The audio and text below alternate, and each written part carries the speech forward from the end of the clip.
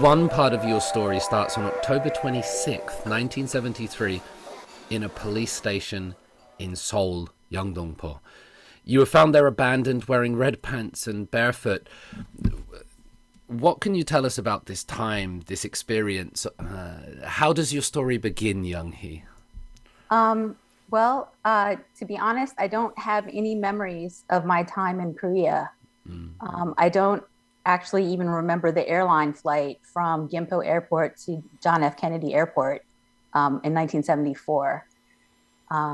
So the place where we're starting, October 26, 1973, I was found on the street in Yeongdongpo by a police officer. I was wearing red pants, and I don't know that I was barefoot necessarily, but I think I was wearing socks, but no shoes. Um, as I understand it,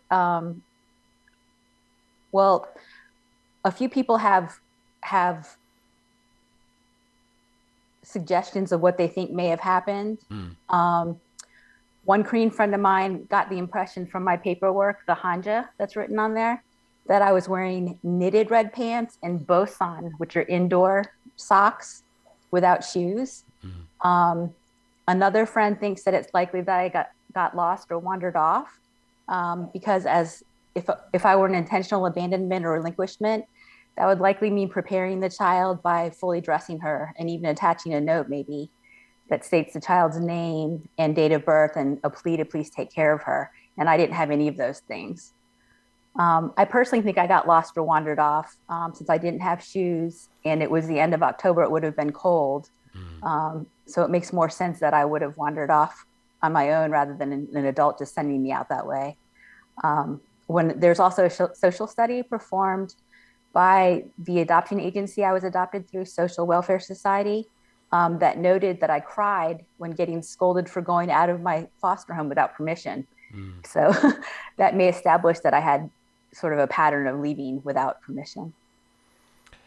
How have you come to understand this information? Have you spoken to the police station, or I mean, you said yourself you have no memories of it. So how have you come to garner that information, Young Hee? Right. I've done a lot to search, and so I've made many friends along the way, both Korean people and adopted people.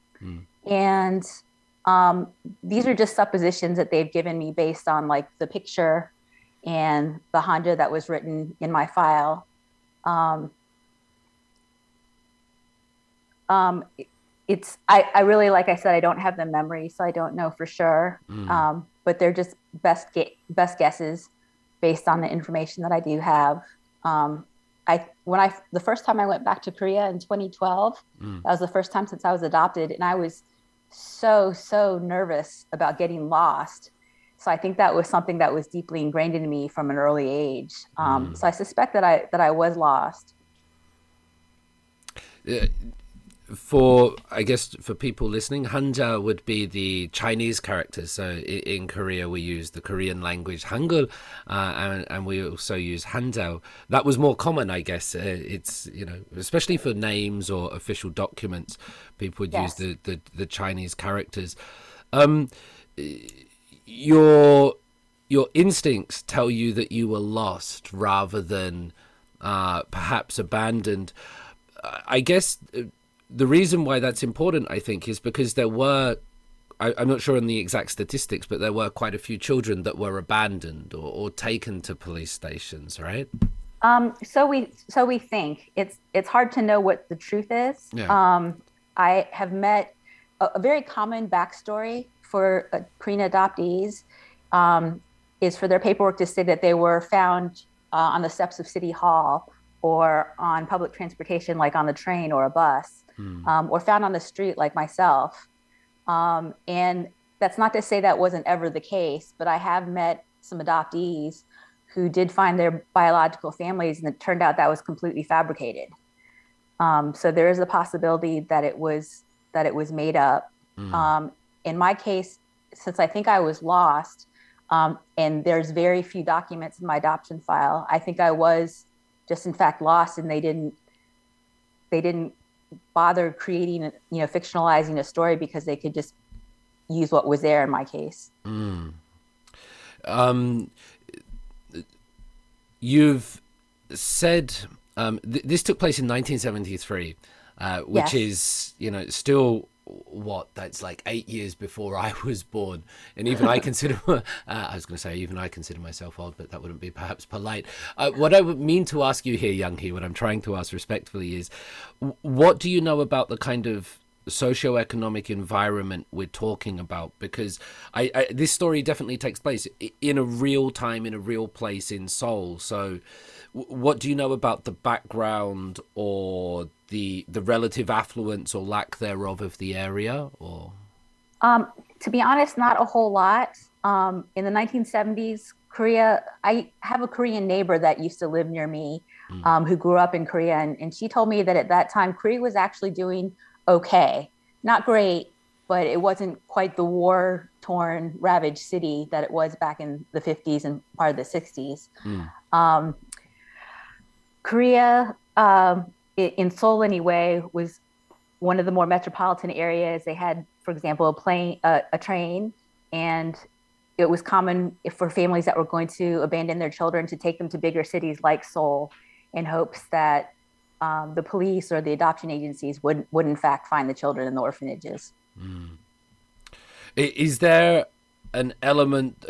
So I guess I'm jumping to a different part of a story here. Is there an element that your family was based outside of Seoul? This was a day trip into Seoul, or based in Yeongdeungpo? Do you have any idea about that, Young Hee? I don't know at this point. I have some information from my father, but he was not with my mother at the time that I was born and when she raised me. So I don't know those pieces of my story. Right. After being found in or around a police station, October 26th, 1973, and again, you don't have any memory, but I'm just trying to see how much of the story is being pieced together. You're taken to a Red Cross establishment. You spend a year or so there. Actually, it was just a few days. Oh, The okay. it was a temporary missing children's reception center that was set up. And as far as I understand, there was quite a few of these, not necessarily by the Red Cross, but there were quite a few temporary shelters that were set up for missing and lost children. Um, I I was found on October 26, 1973, but I wasn't actually entered into the intake paperwork at the Missing Children Center until October 29th, 1973. And I'm not sure where I was for those 3 days in between. I think one of the things that surprises me so much about this story, Young Hee, is that however it comes about, you're found around this police station, but then after a certain amount of time, you're marked for international adoption by the Social Welfare Society. 사단 법인 대한사회 복지회.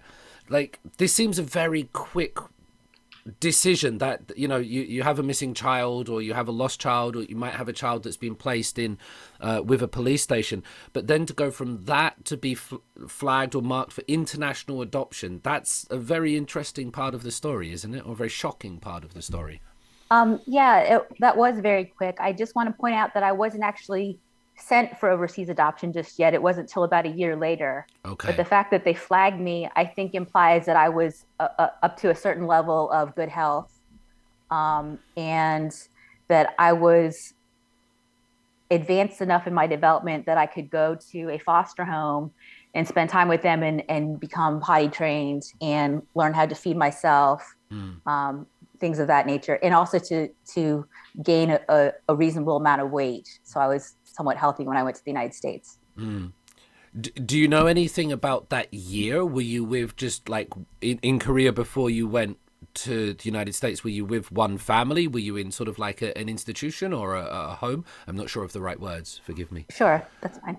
I was with a foster family. There Yeah. was a mother that stayed home and a father who I think worked in an office, and there were some other children there as well. I'm not sure if they were the biological children or other foster children. Um, there's a social study in my adoption paperwork, which is the social worker from my adoption agency observing me in the foster home and taking notes on my development, how I interacted with other people in the foster home, how I was eating and sleeping, things like that. Um, and uh, that seemed to that she seemed to imply that I was adjusting well, and was on track for going to a home in the United States. It's quite nice of the foster family. It makes me think like, but you did eventually go to the United States, Young Hee. Now, my very Yes. first guest on this podcast was Dr. Lee Kyung-eun. And she worked for the United Nations, the South Korean government. She's a specialist on the idea of international adoption. She's been very critical of South Korea for how she describes it as essentially giving up their children, sending them overseas rather than dealing with it internally. And of course, there are many factors, and it's a very complex story. But do you have any take on the fact that you were sent overseas? And, many South Koreans were sent overseas during this time. Um, well, I understand, with the ravages of the war, that they didn't have money for social welfare programs initially. Mm. But by the 70s, as I understand it, things were okay.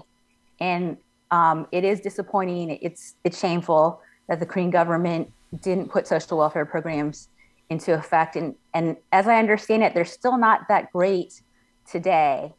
I do feel the Korean government needs to step it up and take care of their more marginalized populations, such as single mothers and young children and the elderly and the disabled. Yeah. Yeah, a lot of the research on that subject seems to indicate that it's not so much economic, like the number of children being sent abroad rose at the same time the Korean economy was rising. So it was more related to social stigma or elements of shame or people being unwilling to raise children out of wedlock. That seems to drive a lot of the conversation with the data. Yes, that's correct.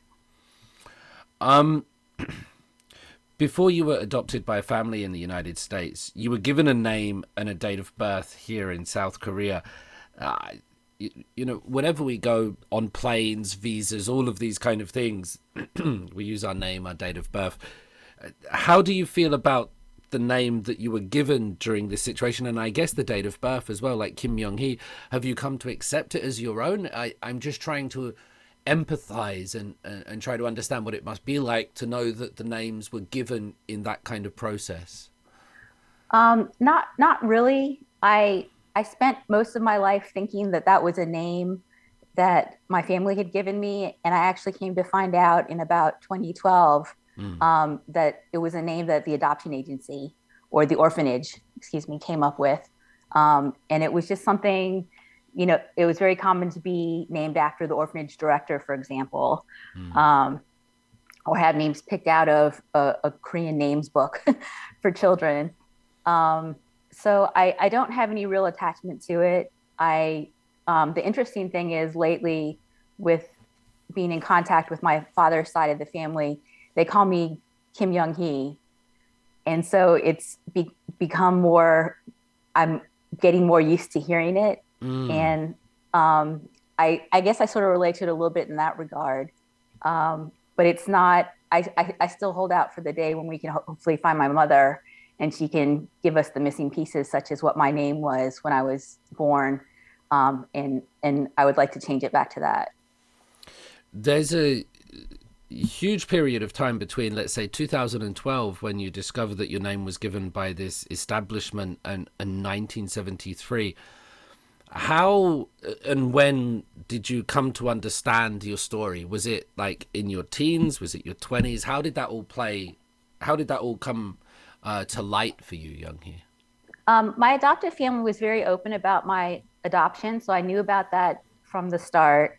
I was free to look at my file, so I, would look over the documentation that accompanied me to the United States.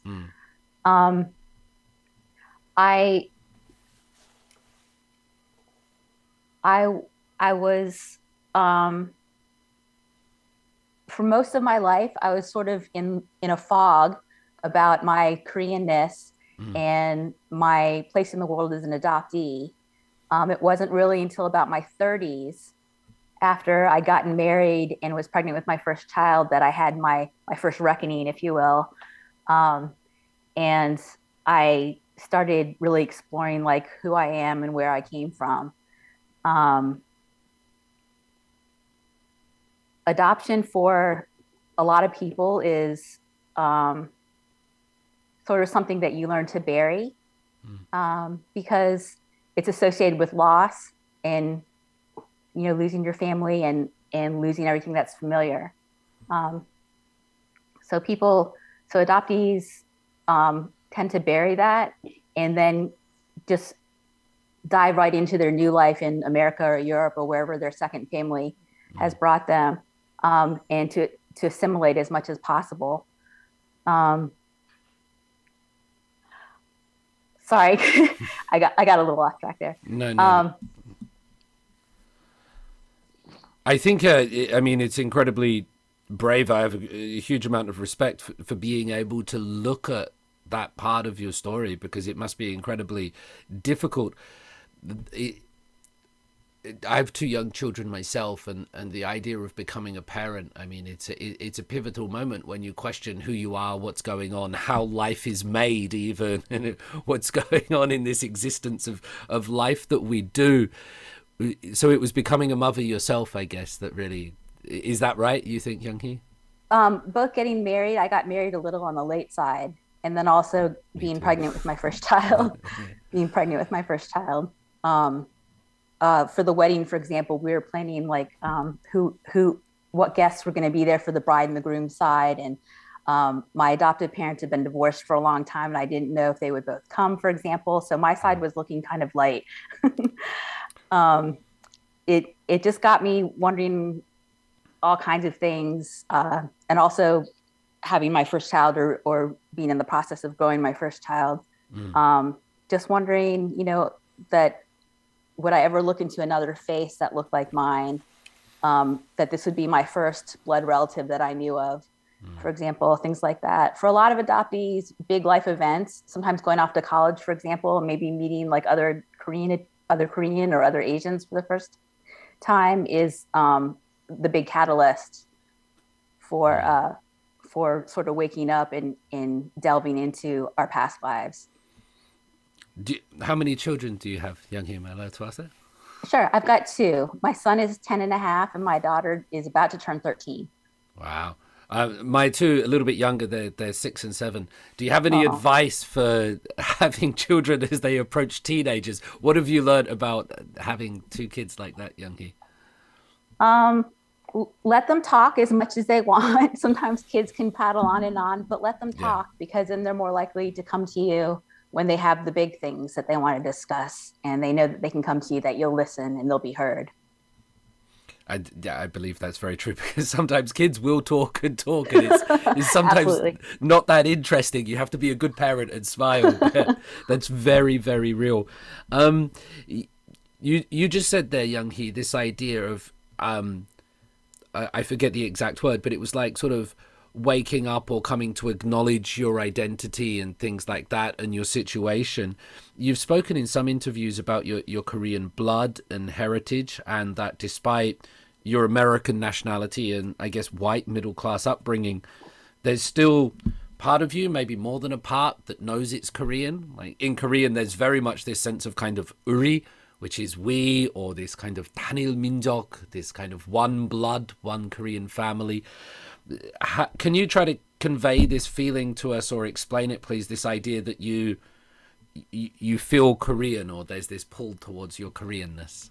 Well, a big part of it was as an adoptee, a transnational and transracial adoptee, I don't look like the family that adopted me. And so all my life, and especially when I was young, people would make comments reminding me the fact that you don't look like your family. So it's hard to ignore the fact that I have an Asian face, even if my family may be white or black or Hispanic.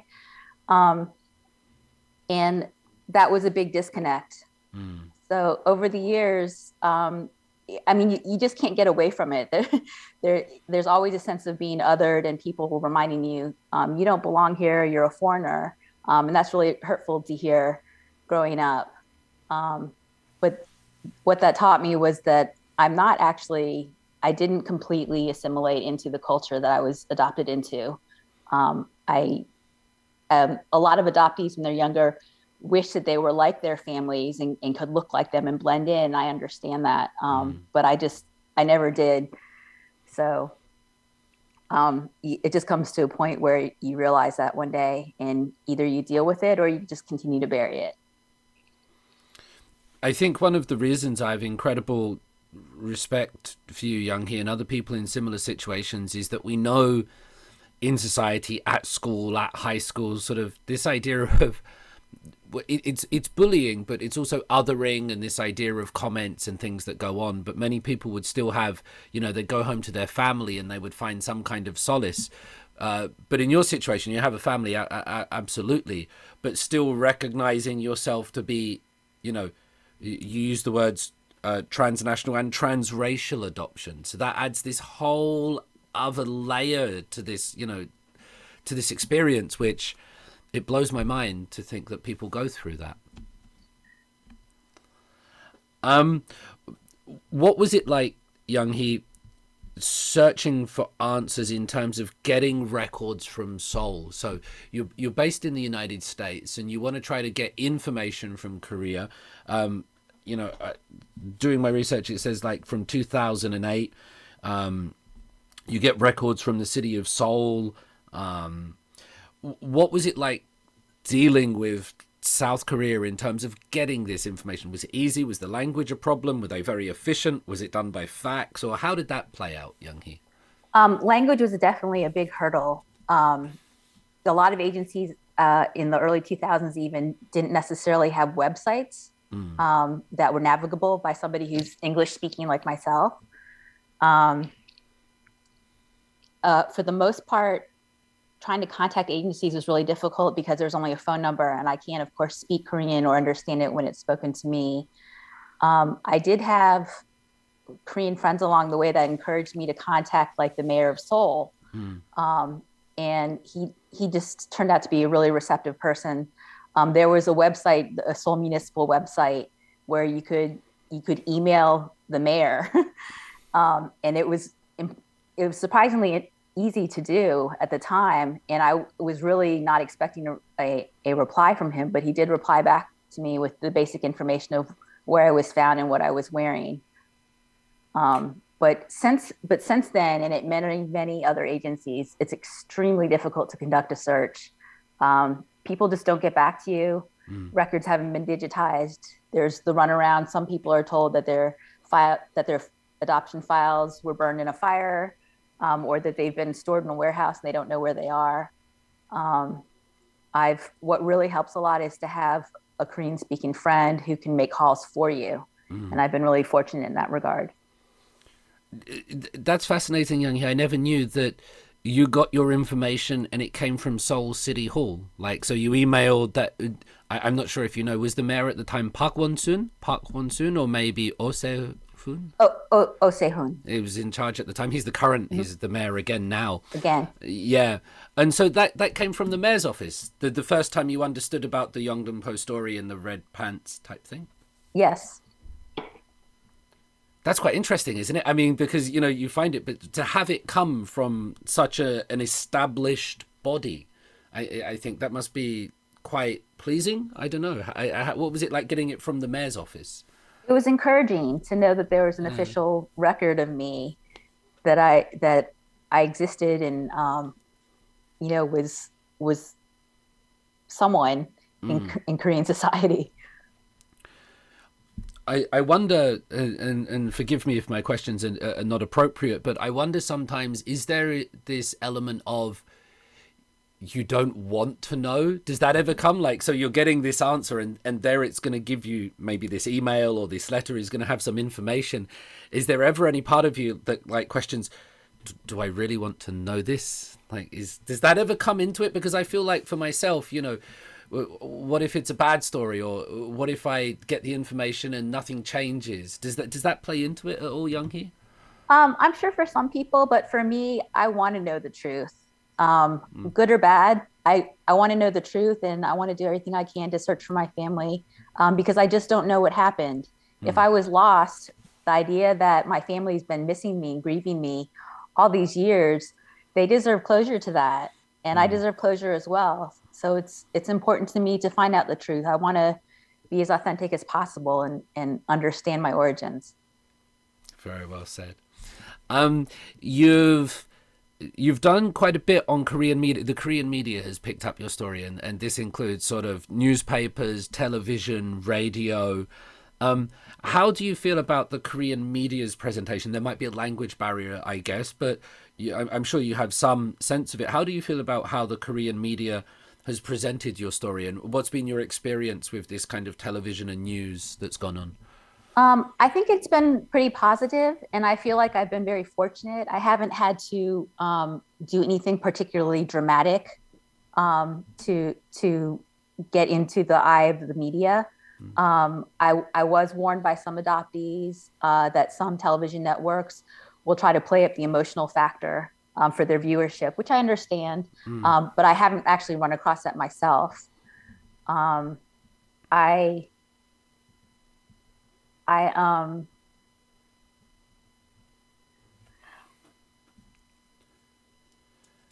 I actually have a couple of upcoming events that are going to be airing on television. One's a documentary. They'll be following me around in Korea in the fall, and then I'm going to be appearing on an SBS program as well. Um, so I look forward to working with them. They usually have translators, and I've got a very good friend who translates for me on my end. She lives in the United States, um, and um, I don't know. I feel pretty good about it. There aren't a lot of options in terms of how else to find my family. So I'm willing to put myself out there and step outside of my comfort zone to do what it takes to try everything I can. I think it's quite. I think it shows South Korea's development that the major news and media networks are willing to go with this story because, it's possible it could show Korea in a bad light, and a lot of the time they've been trying to promote themselves as a certain nation. But I think now that they're doing these stories is possibly a good thing. You mentioned a couple of times this idea of speaking to other adoptees. I've spent some time, I think, with the increase in Hallyu and Korean success abroad. More and more people they're trying to find out about their Korean origins, and so I've spent time with these kind of people. One is a psychologist based in Sweden now, and she's going through a similar experience for the community, Young Hee, of people Koreans that have gone through transnational adoption. Is there a community? Is there a shared experience? Is there this collective understanding, or is every situation individual and unique? Definitely individual and unique, but there is a shared community. On Facebook, there's a large international population of Korean adoptees and several large adoptee groups that people, first they'll find the large adoptee groups and we'll have a general introduction. It may start kind of light, just talking about Korean cooking and, K-pop in a movie or something. Yeah. But there's people that want to delve into deeper topics, such as depression and identity. And those groups, there's tons of subgroups that have filtered off in just about every interest, from, adoptees that play guitar to photography and learning the language. And there's, I think, pretty much something for everybody, or at least the opportunity to create something if you haven't found your niche. Have you been quite prominent in those groups? Have those groups helped you, or what's the kind of size? I mean, having never seen any of them myself, I'm just trying to get an idea. They have various interests, but the size of them or the role that they can play in people's lives, or? Absolutely. I think they try to make them out to be sort of safe spaces. So that's a good way to sort of stick your toes into the water and get a feel for things. You can make it as light or deep as you want to. It's common for adoptees to get together in similar regions, get together for a meal, and it might be something that's social and kind of light. Some adoptee groups organizations have formed where they hold panels and have conferences and lectures, and they talk about more of the deeper issues, such as international adoption, the psychological effects of it, your identity, and so on. So there's something for everybody. Back in the early, let's see, 2000s, there wasn't much online, but there was a Yahoo group for Korean adoptees. And I was a little bit active with that, although not super active. But that was my first foray into the online community. In about 2009, I joined Facebook. And I don't know if I just did a search one day, I don't recall, and just looked up to see what Korean adoptee groups there were. But there's a handful of them that are pretty big. We're talking like 5 or 6, 7,000 people in them. Wow. Yeah. And adoptees from all over the world. And it's really a great way to, when you first get in there, it's like, wow, there's somebody that's like me. But over time, you realize, just like any other population, we all have so many differences and individual needs and interests that it's just, there's not something, it's not for everybody, I guess. Some people don't want to delve into issues of identity and so on. And that's okay too. Some people have had really wonderful adoptions, and that's fantastic. But not everybody has. So it's an interesting cross section where people can discuss their differences, sometimes emotionally, discuss their differences and also share their similarities, and to sort of just delve into all things that are Korean, and you can work at your own pace. I would, apart from talking to you and a couple of other people, I would never have any idea that such groups existed. And so I guess my next question, Young Hee, would be, for people outside of these transnational Korean adoptee groups, people such as myself, is there anything that people often get wrong about that community or mischaracterize? Is there sometimes like language that's used incorrectly, or misconceptions, or things that are done badly, things that could improve that perception of that group, Young Hee, I'm asking about, from people outside of it? I think one of the common misconceptions is that if you had a negative adoption experience, that you hate adoption, you're against adoption. That's not always true. There's everybody's situation is so different. And there tends to be a polarization between those that are for adoption, those that are against adoption. And it really doesn't need to be like that. I think we can see a lot more unification in that regard. For me, for example, my adoption was less than ideal, but I feel like in some circumstances, adoption is called for and it can work. There are some amazing families out there that have adopted, and I applaud their efforts, and I'm glad that they were there for those kids.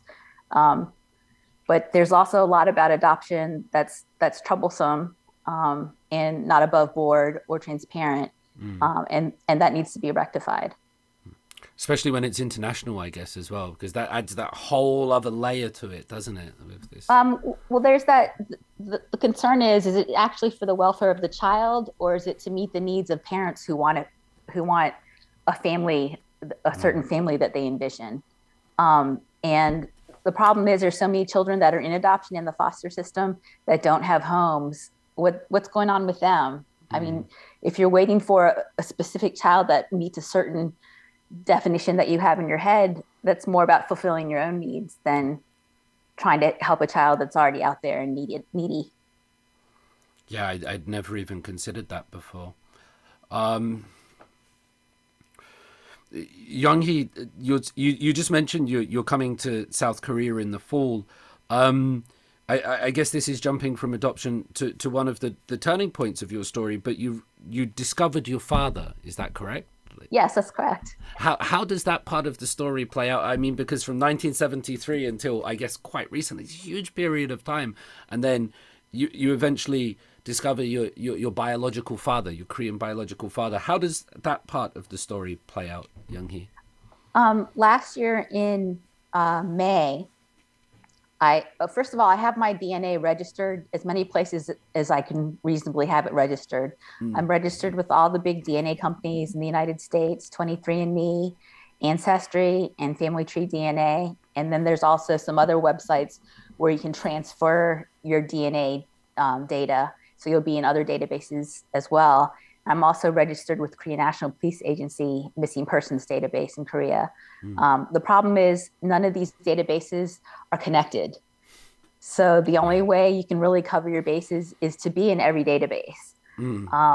And that is really important because there have been situations where an adoptee, if they hadn't tested at one particular company, would have missed out on a match to close family. So last May, I got a notification, an email notification that I had a second cousin match come up on Ancestry.com. And I was actually a little surprised because at the time, Ancestry didn't have that many Korean people in the database. So I didn't expect a lot of results from Ancestry previously. It turned out that he was a 21-year-old male who's a quarter Korean, and a second cousin of mine, and actually lives not far from me. And so we chatted online for a while, and I told him about my backstory. And he put me in touch with his mom, who's on Facebook. I was able to find her on Facebook, and she and I compared DNA. His mom is half Korean, and she came back as a first cousin. So we're getting a little bit closer to fitting the pieces together. Her mom is full Korean. So the young man's grandmother is full Korean. And with some time, we were able to encourage her to compare DNA with me as well. And she came back as my aunt. Now, initially, she's kind of blown out of the water about that, I think. She talked to her family and was like, we're not missing any children. Nobody gave anybody up. And that's understandable. I, on this side of things, have been searching for a while. So this, I'm kind of aware as new developments come up. But for people who are being approached with the fact that, hi, I'm part of your family, it's kind of surprising. Well, she did she's got two older sisters and three older brothers that live in Korea. And she talked to them, and it turned out that my father had gotten a young woman pregnant back in the early 1970s. And so they had a hunch that was me. So that brother, the youngest of her three brothers, and I compared DNA, and it came back as a child-parent match. And that's how I found out that my father was my father. So from a young 20-year-old Ancestry.com cousin, you traced it all the way back through there. How does the DNA, it's probably very simple, but I have no idea. How do you submit your DNA or register on these things? How does that work? The most common way that it's done is by saliva collection. Okay. And they send you a little kit, and there's a plastic test tube, and you have to make yourself salivate and collect enough. Sometimes they do mouth swabs where they'll run it on the inside of your cheeks, and sometimes they'll do blood tests or hair tests. But the commercialized ones in the United States tend to be saliva. It's quite interesting that something so powerful can be done so simply. I always imagine you have to go to hospitals and do all these things, but it's just that. What I've found fascinating is that in the United Kingdom, where I'm from, and perhaps parts of the United States as well, where you are, that this idea of ancestry and finding out lineage became very popular. On British television, we had all these celebrities going in and finding out they're quarter Jewish and half German and all of this. But it never became popular in South Korea. I think there's this idea of that one nation. You don't want to find out you're a little bit Chinese or Japanese because you're meant to be full Korean the whole time. Right. There's a strong sense of nationalism, and it was a closed society for so long. Yeah. And then with the importance of patrilineal bloodlines, the purity of your Korean bloodline is really, really important, and it still is today. I agree. We got to the part, sorry, where I lost track with saliva test. We got to the part where you found your father. What was it like when that information came back? And have you contacted him via email, or how was that part played out? The contact now with your father, Young Hee. I was pretty excited about it. The question was whether or not the family would be receptive to my existence. And in some cases with adoptees, the biological family doesn't want to be found, unfortunately. And that's really difficult. My family's been very welcoming and loving. The interesting thing, my dad never actually met me. So he knew that my mother was pregnant, but they separated before she was far along in her pregnancy. So he didn't know if she continued the birth, if I was a girl or a boy. So he never Mm. actually met me.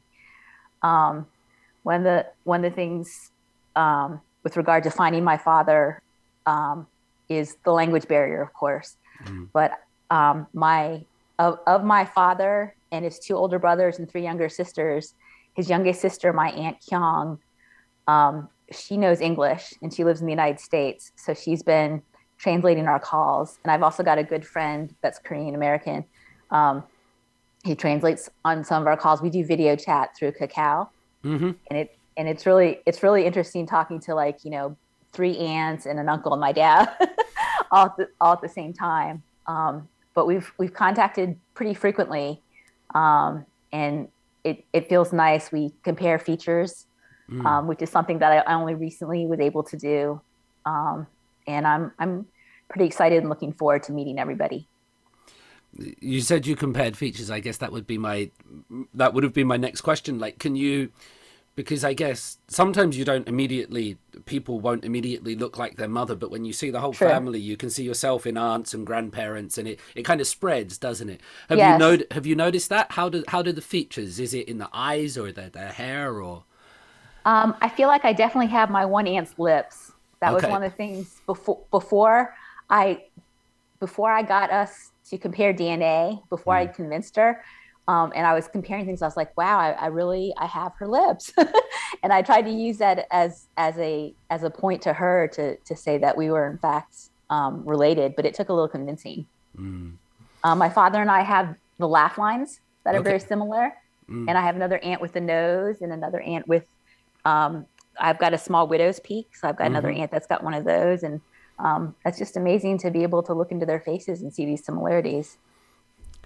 Some people might be listening to this rather than watching our conversation. I must say your laugh lines are fantastic. It's great to have Uh, laugh lines. Despite this heavy conversation, generally just beaming throughout this, and I find it great. Your um, with your father's been able to provide some details that were previously missing, and this includes your mother's hometown, even her name, if I'm correct, Igum Sun. What's happening with that part of the story there, Young Hee? um, he doesn't remember her exact name. It's either E Kum Soon or E Kum Suk.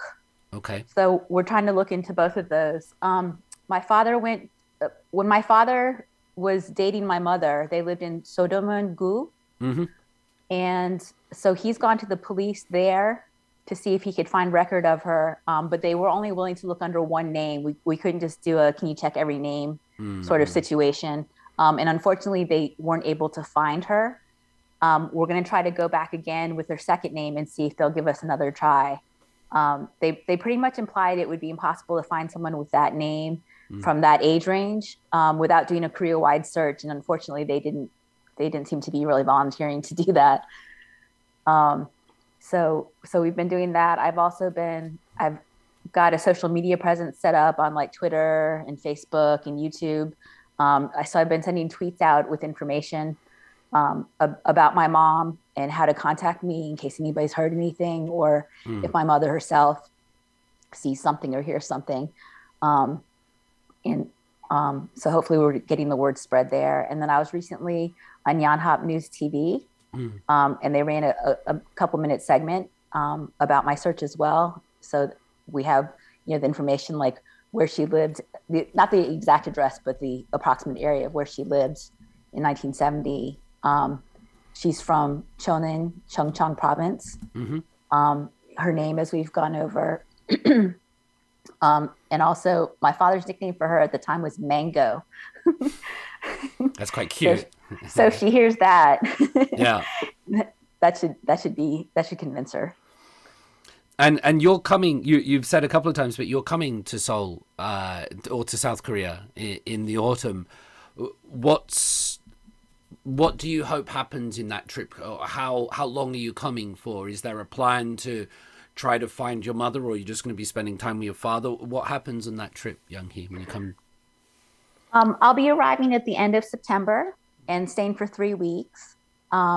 I'm going to, well, one, Yonhap News TV is Hmm. going to be following me to film a documentary. And so I really, really hope that my mother, if we haven't heard anything by then, I really hope that my mother will see that. So that's one of my hopes. We're also going to go to her hometown Hmm. and visit City Hall and the police station there to see if we can file a report. Um, I really look forward to just spending quality time with my family and getting to know them. For example, we're going to go out to the countryside and visit the ancestral site, and I didn't have those relatives that long ago, so that's really meaningful for me. We're going to do a lot of eating and a lot of walking, and I look forward to that. And I also want to have more serious discussion with my dad about what his expectations are for me because I'm actually the oldest child in the family. But before I was found, my half brother was the oldest child, so I don't know exactly what comes with the territory in that regard. It must be lots of eating and walking, definitely in Korea. That's what, it must be fascinating, despite being the stage of your life that you're at, sort of already a mother of two. Perhaps the dates have gone, perhaps sort of late 40s by now. That all of a sudden the life is opening up these new chapters. You will be going to visit ancestral sites and things like that. It must be we normally associate those things, I'm trying to say, Young Hee, with youth and discovery and realizing that Santa Claus is not real. Sorry, listeners, but it must be weird that this is all happening to you at this stage of your life. I'm trying to get. Um, it's okay because I feel like in many respects I've been a late bloomer. So I've done a lot of Mm, things on the somewhat late side of life, and that's okay. For example, some people be like, "Why'd you get married so late?" And I'm like, "Who would just get married just because there's a timeline to meet? You got mm, to wait till you find the right person." mm, And the same with having children. I had to do things when I was ready to do them. My upbringing was sort of unstable, and there was a lot of dysfunction in my family. mm. So that time was spent being on the defensive and protecting myself rather than exploring who I was and discovering the world around me. So I've had to play catch up, um, just figuring out who I am and what I like and don't like in life and where I want to go with it. So I don't know. It feels strangely on track that things are coming at this time. Yeah, they happen when they're meant to happen. Perhaps. Exactly. I'm really looking forward to not only seeing the documentary you'll make with Yon Hap, but also from my experience with the elder Korean members of our family, they're more likely to be watching Yonhap news than they are on Twitter or Facebook, if you know what I mean. So I would Yes. hope that that actually has some it opens up more windows that, elderly people are more likely to be watching the TV and see that documentary. Yes.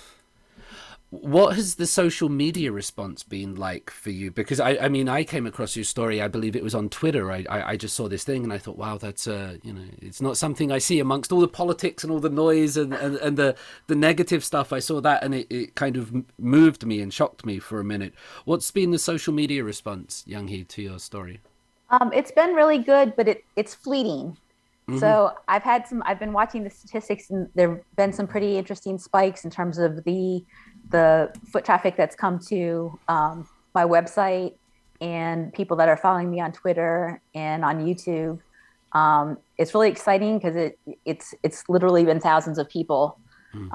So that I just think of it as every person that stops on my website has the potential to say something or know somebody that might know my mother. So that's really encouraging. I had before my current website is UMA for USA, Hmm.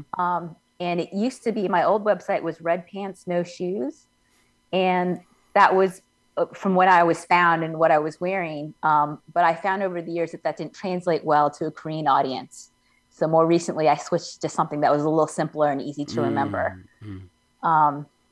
Um, but I had a spike back in 2010, back then where the news stories first started catching wind of my search. And there was a Korea Times article about me searching for for my birth family on Twitter.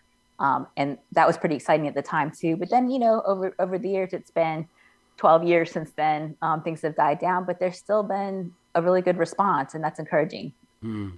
Yeah, and I genuinely hope the response continues. I think the documentary will really help.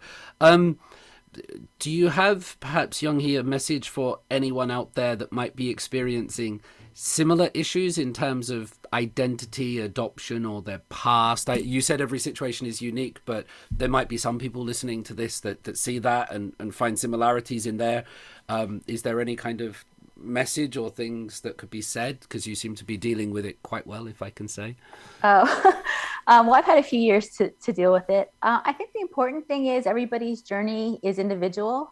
So you have to do what works for you. Don't let anybody else set the pace. There are some people that may never explore their Korean roots, and that's okay if that's what works for them. There are some people like me that want to have answers. And of course, I've delved into this over the years, and found little pieces. It's been a really long search, and found little bits and pieces here and there as I go. But it's really, it's what you want to make of it, and don't let anybody tell you other than that. It's There's going to be ups and downs in life, and do the best you can to navigate them, and be there for yourself. Be there and show up for yourself, number one, more than you can count on anybody else. And eventually, hopefully you'll find your way through. I like it. And I hope the people listening do as well. Young Hee, I guess just before we ask this last question and bring this to a close, is there anything that we've missed in your story? Is there anything about it that needs to be said? Or There's a lot out there about adoption, so I won't get into some of the more political issues. I guess one thing that I want to mention that's really important, is that suicide rates for adopted people are 4 times higher than your average person, and that's really important for people to understand. There's a lot of difficulties and sometimes not good support and resources for helping especially young people navigate through these identity issues.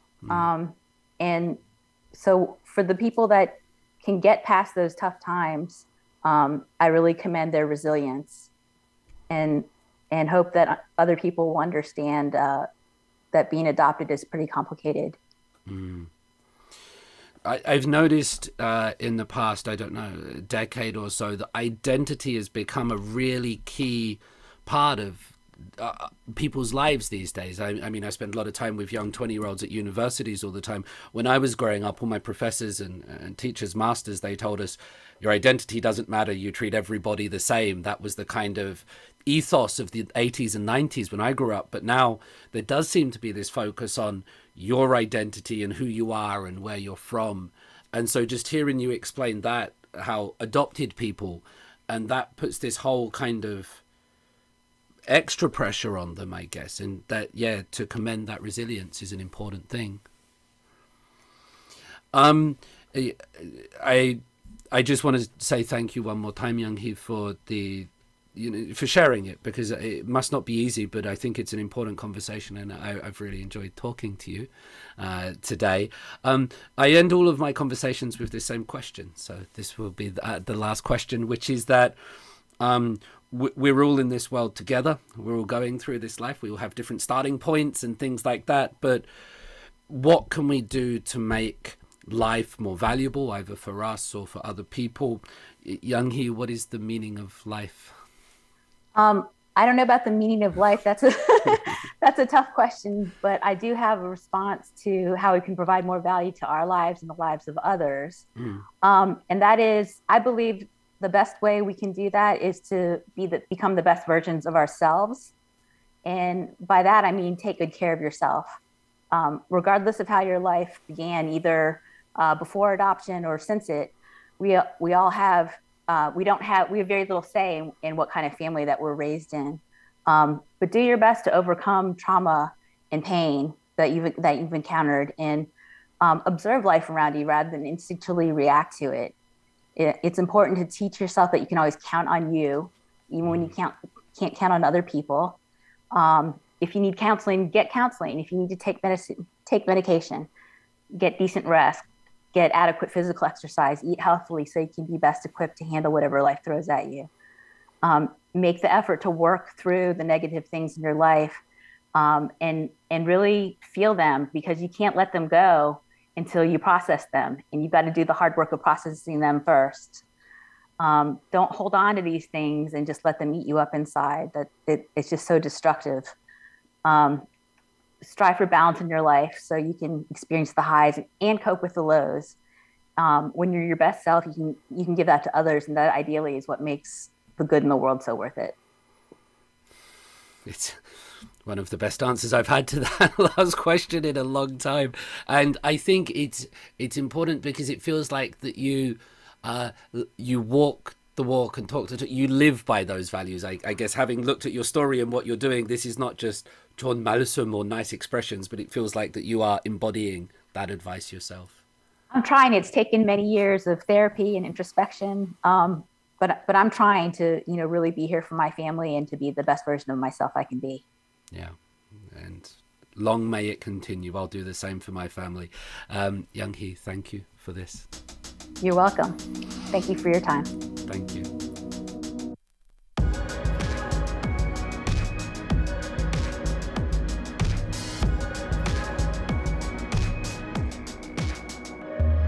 Reconstruction.